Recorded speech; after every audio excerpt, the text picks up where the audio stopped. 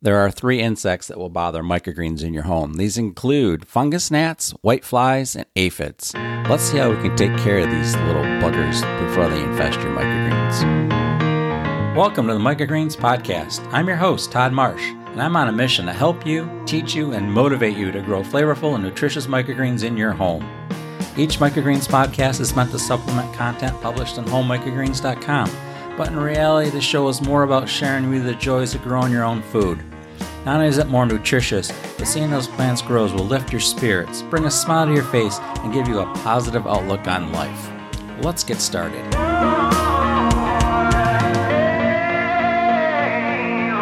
Welcome to the Microgreens Podcast, episode number 23. Today we're going to talk about insects that bother your microgreens or can bother your microgreens. And we're not talking about microgreens that you may grow outside or on a patio. We're going to talk about the ones that are in your house, either on microgreen racks or near windows. There are really just 3 that are very common to microgreens, and these are aphids, whiteflies, and fungus gnats. Now, whiteflies generally are around your house plants. They like to lay their eggs on the undersides of larger leaves. So they don't really bother microgreens. They may be around your microgreens if they're around other house plants.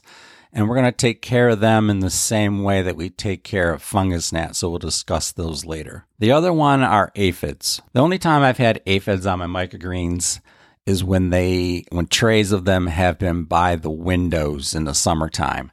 And they generally don't get on your microgreens that you harvest in 10 or 14 days. But on the longer term microgreens like basils and cilantros, they especially like basil and cilantro. And if you have some holes in your screens, or maybe they can at some stage in their life get through the small holes in the screen, they can infestate those longer term microgreens. And there really are a problem to microgreens at that point because they're really hard to get off the plant. You could have put insecticidal soap on them. I don't really think that's a great idea. I mean, it's really hard to wash insecticidal soap, whether it's harmless or not, off the microgreen, just still will get that taste. They're really hard to rinse off your microgreens after you harvest them too. So if you do get aphids, and again, really the only way you're going to get aphids if they're on other houseplants, you bring them into the house from other houseplants, or by some sort of window screen where the window's open. That's when you could get aphids. And I've only had them once or twice. And what happened is that I actually had some basil plants growing in these large pots underneath the windows. And then I had some microgreens on the trays. I think they infestated the larger basil plants and then spread to the other microgreens. So really, it's a good idea to keep your microgreens away from your other houseplants or other indoor growing vegetables that you may have. While larger leaf basil, it's pretty easy to get the aphids off before you eat it. Microgreens, it's a little bit harder. So aphids are tough, and the best prevention to those is just to keep your microgreens away from houseplants or large growing herbs that are in your house. Aphids, however, aren't that common. The most common insect that bothers microgreens are fungus gnats. And again, those usually get into the house either through a window screen or windows. They're pretty ubiquitous. They're almost everywhere. They just show up. They're in a lot of soils, a lot of potting soils, and we'll talk about this in a little bit. But fungus gnats are a little bit easier to take care of and to get off your microgreens.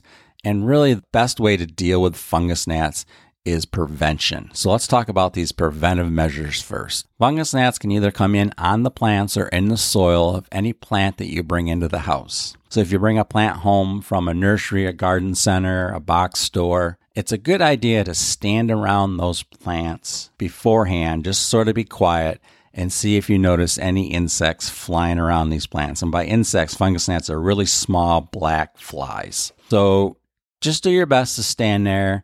Get a little bit of light behind the plant so that you can see through. And if there's anything flying, you can see them.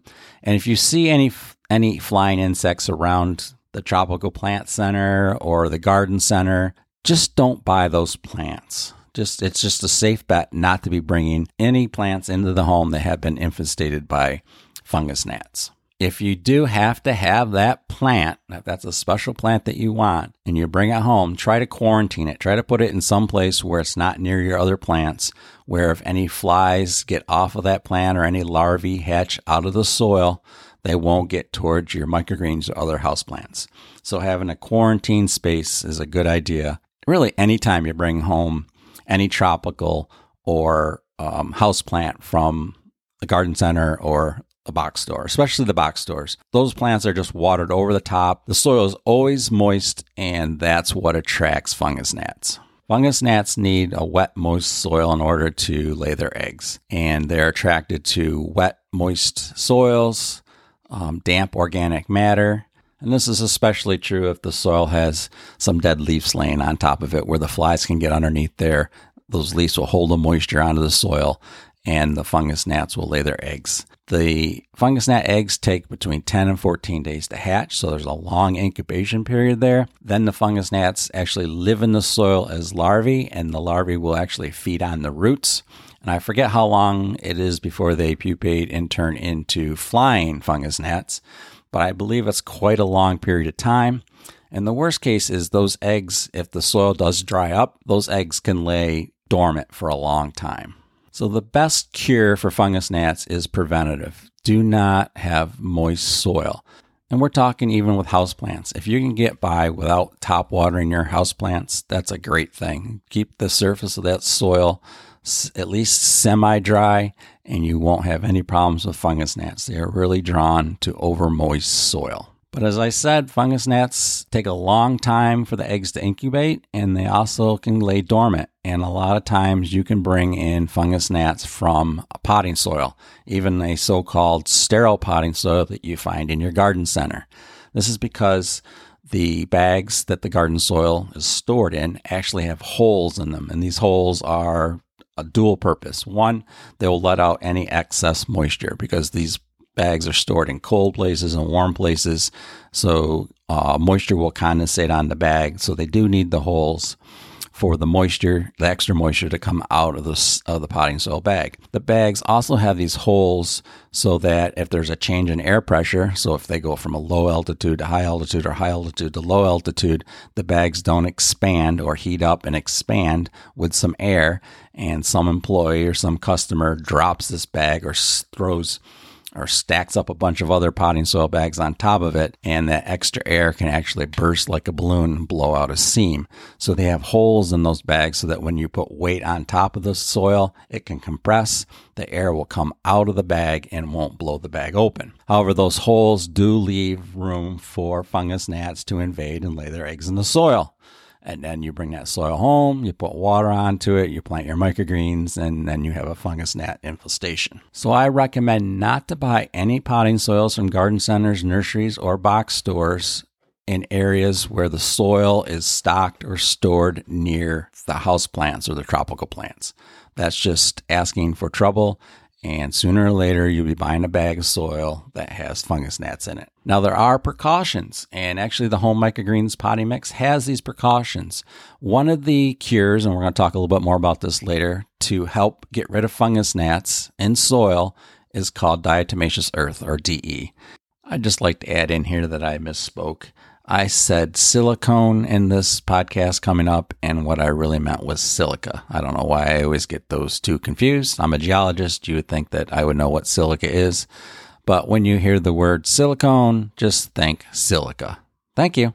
It's basically a silicone skeleton of a diatom. That's what diatomaceous earth is. It's also used for filters in swimming pools. It's very small, and it's actually a silicone. So it's basically just like quartz, if you will. It's very sharp, lots of shards, and what happens is the larvae crawl through this diatomaceous earth, even just a little bit of it. It's so sharp that it actually cuts the exoskeleton of the larvae, or even the female fungus gnats as they're laying their eggs, and those cuts will actually desiccate, the moisture come out of the larvae and out of the fly and kill either the larvae or the flies.